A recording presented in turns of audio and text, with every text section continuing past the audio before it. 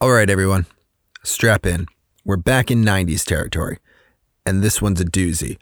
There is so very much to the making of 1995's Waterworld that it's honestly amazing it made it to the big screen at all. Inflating budgets, inflating egos, endless rewrites, and a couple of actual hurricanes brought us a film that is wildly divisive and wildly extra. But before we get into it, let's crack a beer, spoilers ahead, and shout out to my brother-in-law John for this recommendation. This is the Movie Brewer Podcast.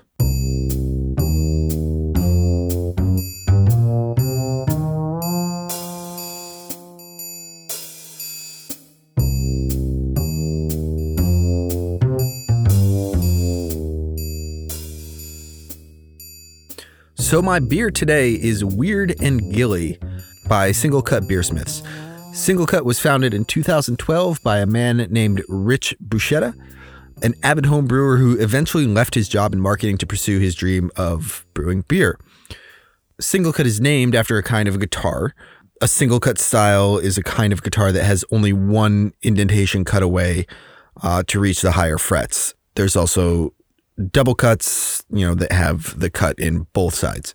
Most of their beers have a loose connection to music, something that Rich is very passionate about.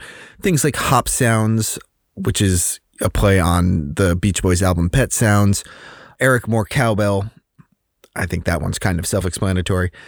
And Weird and Gilly, this is the one I have in front of me. Weird and Gilly is actually a nod to the song Ziggy Stardust by David Bowie. In one of the opening lines, Ziggy played guitar, jamming good with Weird and Gilly and the Spiders from Mars. The beer itself is a double dry hopped IPA. It looks to be about 6.6% alcohol, 70 IBUs. And I'm actually really excited for this one. Single Cut has a very special connection for me. I've been there a few times back when I lived in New York. And it's described as a juicy beer.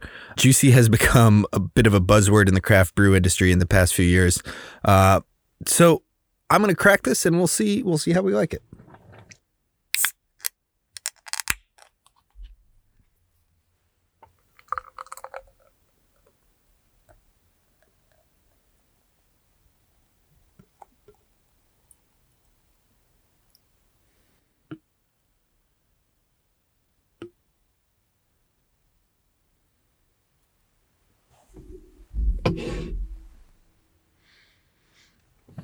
God, that was a terrible pour. Okay, so we're going to take a look here. It's got a very hazy, light yellowish color to it. I can't see through the glass, really, a good amount of haze. The head on it is very lacy. There's a lot of head on it, but I kind of poured a terrible pour, so I don't really want to judge it on that. The big thing here is the aroma. As soon as I cracked this, the tropical fruit smell filled the whole booth and is very, very enticing. So I'm going to take a sip and we'll see how it goes. I was poking fun at the phrase juicy, but that's a very adequate description of how this tastes. If ever there was a beer that tasted exactly like it smells, I would say this would be it. And it's really well balanced. You can definitely tell it's an IPA. But again, and I feel like I say this with all the IPAs I review, it's not really a kick in the teeth IPA. It's just kind of nice, subtle, with a really fruity, juicy taste to it. So I'm going to keep drinking this. Now, please enjoy the greatest transition ever as we talk about something else that is weird and slightly gilly, the 1995 film Waterworld. As always, I'm going to start us off with a brief synopsis and we'll go from there. So here we go. In the beginning of the 21st century, the polar ice caps melt and cover the earth in water. Humanity is scattered across an endless sea, existing in small, isolated floating communities. Our hero, the Mariner, played by Kevin Costner, drifts from community to community, trading and doing what he can to stay afloat. All this changes when he finds himself with two unwanted passengers who help him escape from a hostile man-made island. Helen, played by Jan Triplehorn, and Enola, played by Tina Majorino, are relentlessly pursued by the evil smokers, led by Deacon, played by Dennis Hopper, and the three team up to try and decipher Enola's tattooed map to the legendary myth of dry land.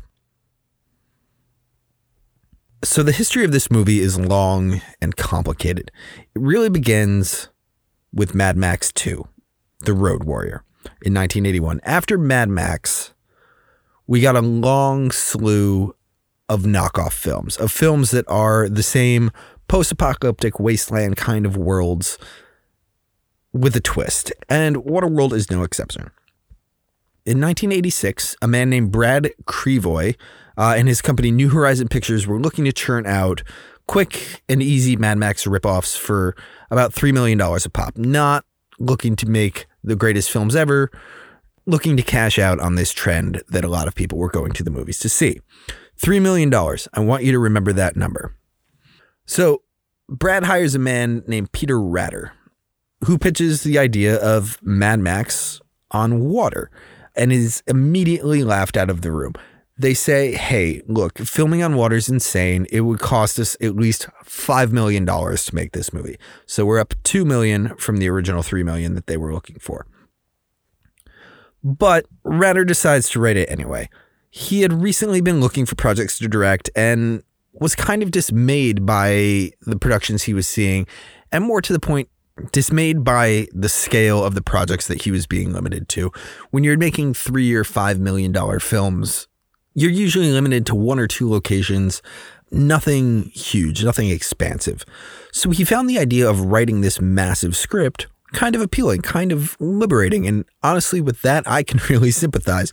There are so many times when I sit down to try and write something and I'm like, well, where could I shoot this? Where would I find these kind of props, et cetera, et cetera. So the idea of writing something that was completely ridiculous, completely beyond any scope he could ever hope to imagine was appealing. So 1986, he writes it out, never really does anything with it. It sits on a shelf until 1989. When he picks it back up, gives it a polish, and starts to shop it around to a few different producers, et cetera, things like that. He gets a few different nibbles on it. One of them even comes close to actually getting produced, but nothing really takes until in 1992, when Kevin Costner and would-be director Kevin Reynolds first show interest in the film. Now, those two have had quite the history together. They first met on the first film that Reynolds directed, a film called Fandango in 1986, and had also collaborated briefly on Dances with Wolves, which is one of Costner's epics. But more importantly, they were big collaborators on Robin Hood, Prince of Thieves. They came at that project with a lot of good intentions and good ambitions, but clashed heavily on various points, not the least of which is Kevin Costner's insane British accent in that film. So working together on that film kind of ruined their relationship. But in 1992, they were approaching Waterworld independently of each other. Neither really knew that the other was interested until there was a producer named Larry Gordon. Larry Gordon was then the head of Largo Pictures, and he was a big proponent that, hey, the Kevins were the team to bring on board to make Waterworld happen. Gordon sat them both down, had them work through their issues, and get to a place that they thought, hey, this can happen. We can work together with this. We can find a way to get this film done. This is probably the first sign of a larger problem to come. When you start out by saying, hey, director, star, let's figure out a way that you two don't want to never work together again. Maybe not the best foot to start on, but hey, we're moving on. Ratner at this point had done 6 or 7 drafts of the film, and the Kevins wanted much more control. So when Universal officially bought the script and the Kevins were officially brought on board, Ratner was dismissed and some sweeping changes to the script started coming. They hired screenwriter David Twohy, who is probably most known for the Harrison Ford epic The Fugitive, and he made the film a little less weird and a little more Gilly. Let me explain.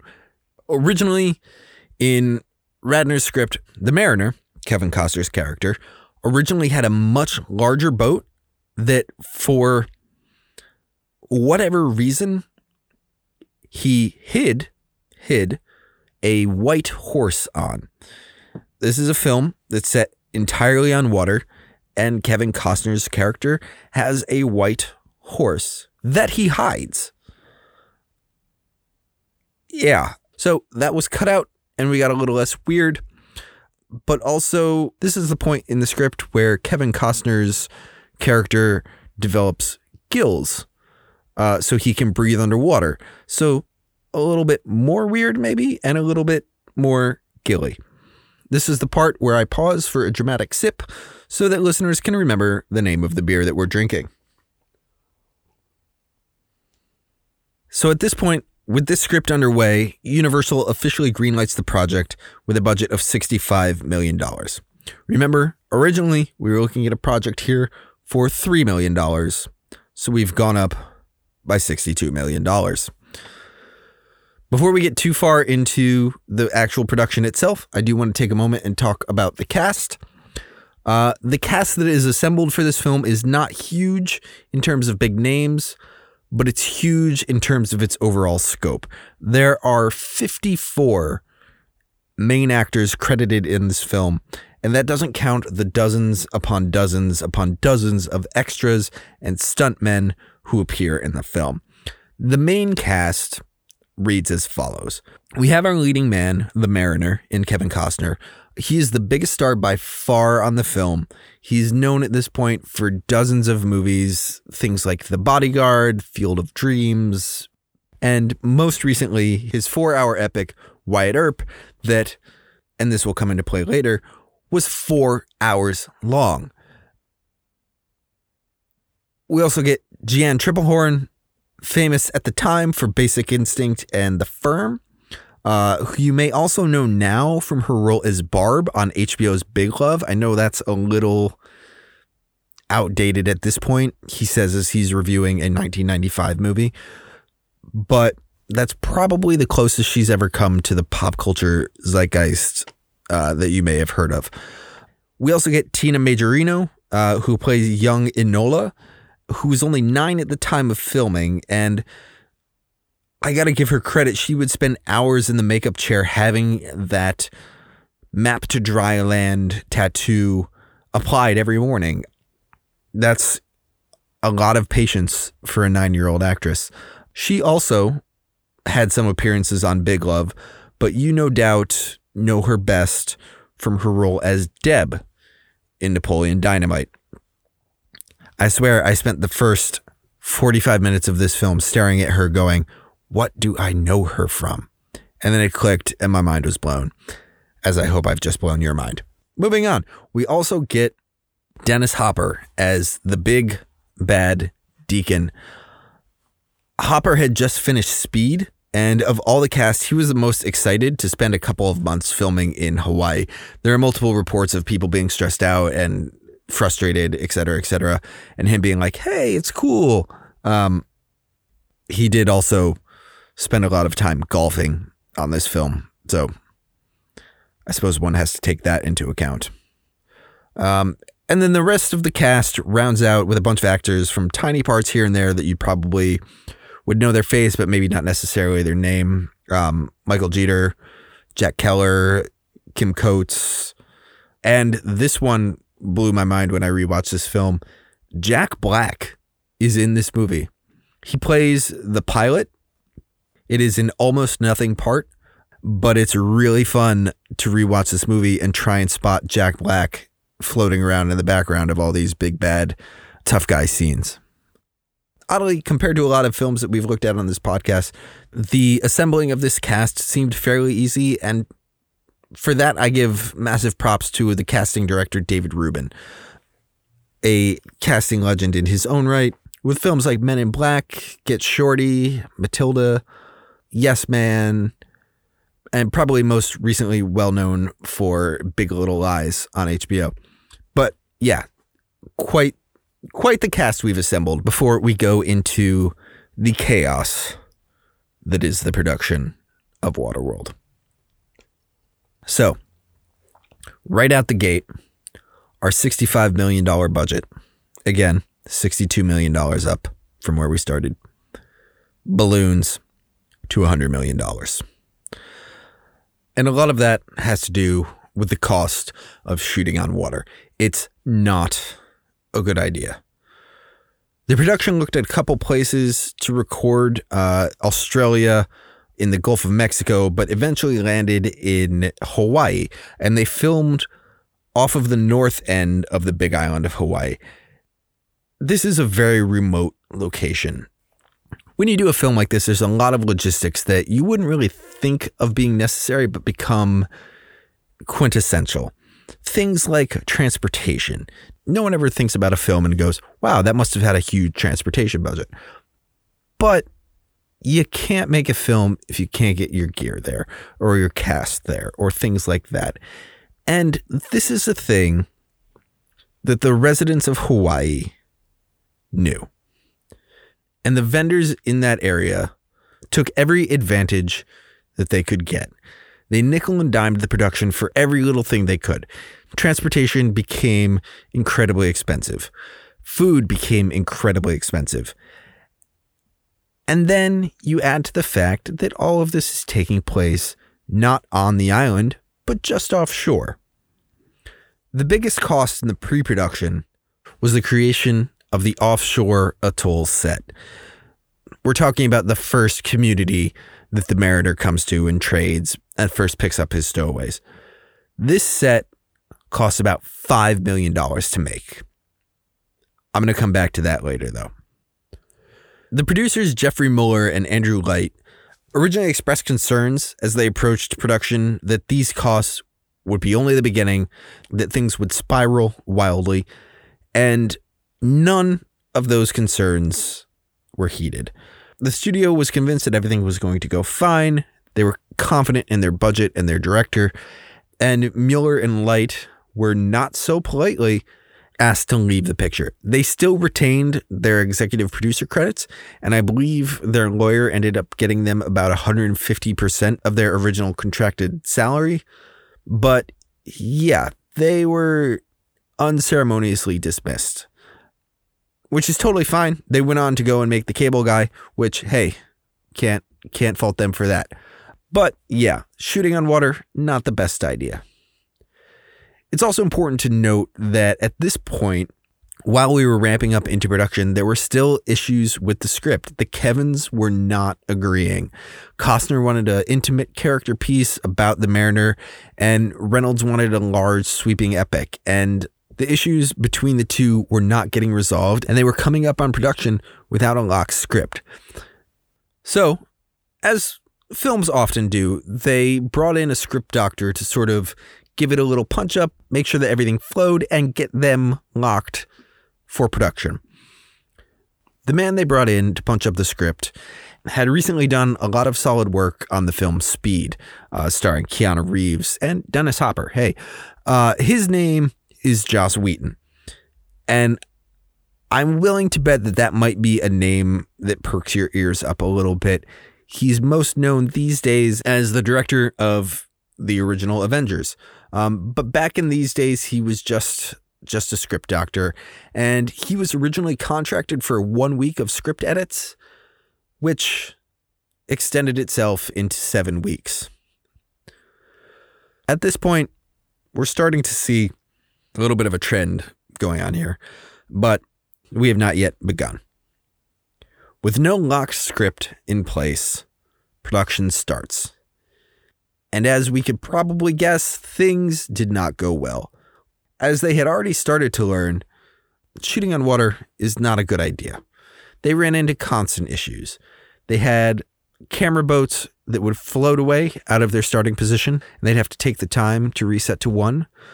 Wind and tides would shift completely and unexpectedly and change the entire setup, relocate all kinds of actors and sets, etc. People were getting seasick constantly. And also, people can't breathe underwater. That's an important point when you're making a film on water. There are more than a few instances of cast and crew going into the water and almost drowning. And this includes stars Jan Triplehorn and Tina Majorino. There was an incident where the boat they were on hit some turbulence. They were thrown clear and almost run over by the boat that they were riding. There was a stuntman that got lost and almost swept out to sea on his morning commute from a local island. There was a stuntman who almost died from a brain embolism when surfacing from an underwater dive. And even the star Costner was not immune. There was an incident when the wind picked up and pulled the ship that he was alone on away from the rest of the production, and he had to be rescued. Yeah, shooting on water, not a great idea. But anyway, all of these issues are bad, but the biggest issue was still with the Kevins. During the production, they seemingly can't agree on anything. There's very specific differences in how they want to approach the movie. And these issues and these delays and these complications led to a lot of the crew members either quitting or being fired. There would be disagreements about timing and where resources should be spent that would end up with resignations. You hear all the time about productions falling apart because of, quote, creative differences. And this film is what happens when you jam those productions through anyway. So yeah, this film, from the get-go, not going great with the production. And with all these delays, the production timeline of this film has to get extended. And with that extension, the production schedule comes into conflict with something else that's already scheduled in Hawaii. Hurricane season. The waters on Hawaii's Kona shore are always troublesome. But because of the delays and the timing that they found themselves in, the production had to shut down 3 different times for tsunami warnings. And during one particularly bad storm, much to the filmmaker's horror, the $5 million offshore atoll set sank. The storm took it out, it was destroyed, and sank into the sea. Woof. This led to a salvage operation, some rebuilding, all at cost, and a whole lot of rewrites. Rewrites in a script that was already being torn to pieces by its director and star. Whew. I'm getting sad just thinking about all this stuff. I'm going to take another sip of beer. So with all this going on, they also had massive issues with crew morale on set. The constant delays and extensions were problem enough, but lots of the crew were housed in uninsulated pop-up housing on the island, while Costner and Hopper were put up in resort housing, costing reportedly around $4,500 a night, which when you're freezing cold in the middle of the night and you find out the next day that the star was ordering takeout, rough. That's tough on morale. So overall things not so great. Just bad. I don't envy any of the crew on this film. But we're going to top it off. We're going to add one more thing. You ready? About halfway through the production, Kevin Costner announces that he's getting divorced from his then wife, Cindy Silva. They'd been married for 16 years, and that was it. And I'm sure there's nothing like working with a movie star who's just realized that his marriage is falling apart. But in a silver lining kind of moment, this actually re-solidified the Kevins. Reynolds had also recently been through a divorce and could empathize. It's a Band-Aid on top of a gushing wound, but it got them through. They struggled and they struggled, but mercifully, in early 1995, they wrapped production. What was originally supposed to be a 96-day shoot ended up at 166 days. For those playing the home game, that's 5.5 months. Imagine spending the next 5.5 months of your life being wet, being cold, and having everything you could possibly imagine go wrong. Sounds fun, doesn't it? But hey, we love making movies, and they got it in the can. So we move on to post-production, which is no treat either. They had originally planned for 10 weeks of edits, which is a fairly common timeline, especially for something of a larger size. 10 weeks. Yeah, okay. But Universal Studios had it in their head that Waterworld was going to be their tentpole summer blockbuster and cut that 10 weeks down to 5 in an effort to make a July premiere date. So we're already under the gun. But they managed to get it done, and Reynolds' original cut comes in at 2 hours and 40 minutes. That is a long movie. Maybe not long for 2019 standards, but it's a long movie. It's far beyond the 2 hours and 15 minutes that the studio was hoping for / kind of being insistent on. They kind of put their foot down and said, hey, this movie has to be 2 hours and 15 minutes long.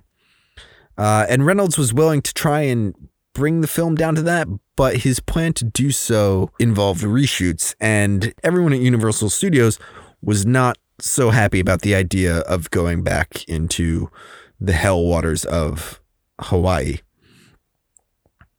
Enter, once again, Kevin Costner. Costner convinces Reynolds to let him try and spend a day in the editing room and see what he could do, see if there's things that he could cut away. That day turned into more of a week and a little bit more, and the conflict between the two reignited, and ultimately Reynolds, much like he had with Robin Hood, Prince of Thieves, left the project and left Costner to finish it on his own. Which, amazingly, he did. They were able to get it done. They were able to find their way. Waterworld was released on July 28th of 1995 and had quite a rough time with the critics. Horror stories from the production had been heavily featured in the press before the movie was even completed, and critics came in ready to bash it, and according to Costner, didn't go in with an open mind. I think that's kind of what you'd say anyway, but it was pretty universally bashed. To this day, it stands at a 45% rating on Rotten Tomatoes, and not without reason. It was a fun enough ride, but it really does feel like a servant of two masters. And honestly, it really does come off as a direct ripoff of Mad Max. And that's what the critics felt. And it's never really outgrown that reputation. You know, there are so many people that consider Waterworld one of the worst movies of all time, which I don't fully agree with. Like I said, it's fun enough. You can follow along and you can feel what the Kevins were after. It's one of those movies that doesn't quite deliver, but the scale of it is so massive that you kind of get sucked in anyway. Its opening weekend, it did $21.1 million, which is not great. You could have a small movie do $21.1 million and it would be considered not great. Let's do a little math in terms of the budget here. When all is said and done, the final budget of this movie is $176 million. We started at $3 million. We started at $173 million cheaper than we ended up. And then we're going to tack about an extra $60 million or so for marketing and distribution on top of that, giving us a final budget for this epic film of $235 million. We have a $21.1 million opening. Domestically, in its entire run, this film does $88 million. A flop. Right? And yet, international markets, for one of the first times ever, nearly saves this film. This is one of the turning points in the film industry where international markets were actually able to save a film. Waterworld does $175 million internationally, which gives us a total of $263 million. And that, my friends, is above the final costs of the film. Huzzah! Huzzahs all around. And we're going to tack on home video there, DVDs, Blu-rays, and that puts us square in the profitable column. So, all in all, Waterworld is Waterworld. It's a high watermark I'm hilarious, of insane productions, and one of the last great sweeping epics. This film could never be made today because as soon as they saw anything about filming on water, they'd say, well, we could probably do that with CG, right? ? And it'd be an entirely different film. And that's Waterworld. A unique film in a unique time. That's just an insane, insane production. When this film was made, as I said, it cost about $235 million to make. In 1995, that made it the single most expensive film ever made. And that's saying something. And that, my friends, is the first of the quick facts. Hey, we've brought it back to the quick facts. As anyone who's a reoccurring listener of this podcast knows, my quick facts here at the end are the little easily digestible notes that are worth remembering about this film. The second being that spot of most expensive film in history was taken from this film not 2 years later with the movie Titanic. Oh, look, another movie on the water. What else we got? Reynolds' 2 hour and 40-minute cut was originally supposed to be released as a director's cut, but never officially happened until years later when fans of the film compiled all of the extended and deleted scenes that had leaked out into what became known as the Ulysses cut. Eventually, there was an extended edition released. I believe it was originally on the Blu-ray release of this film. And that cut was almost identical in most ways to the Ulysses cut.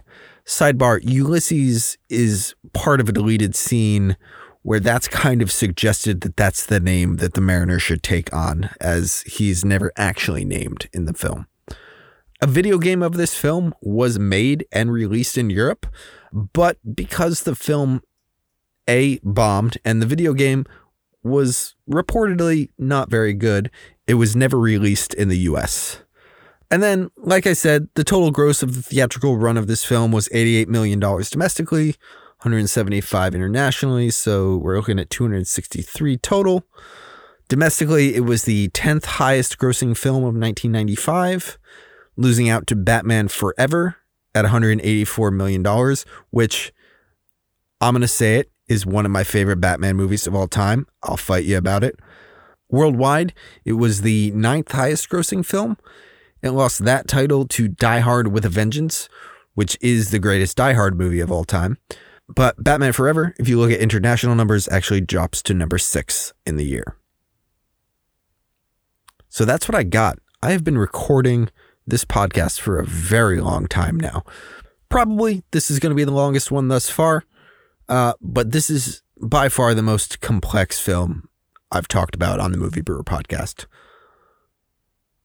So I'm going to come back to my Weird and Gilly, which I've actually opened a second one of because I've been talking for so very long.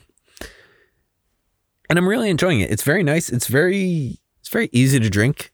The fruit isn't overwhelming. It's actually just a really nice sippable beer, which is probably why I've gotten so far into the second one. But anyway, Single Cut does have a special place in my heart. It was a brewery that me and my wife went to a few years back for my birthday, and I've kind of been obsessed with them ever since. Drinking a Single Cut on my birthday has become a tradition thus far. And it's worth noting that Single Cut was the first brewery to open in Queens since Prohibition. So I'm glad to support alcohol, I guess. I don't know. I'm rambling at this point. So that's going to do it for episode 9 of the Movie Brewer podcast. As always, I am your host, Andrew Scott Willis. Thank you so much for listening. Please feel free to reach out. I'm on social media. I'm on Facebook and Instagram at The Movie Brewer. You can read my movie reviews on Letterboxd. You can read my beer reviews on Beer Advocate. And I hope you'll listen in next time when I take on a genre that I don't tend to watch a lot of. And to my brother-in-law, John, that was a hell of a recommendation, dude. Thanks for listening. This has been the Movie Brewer Podcast.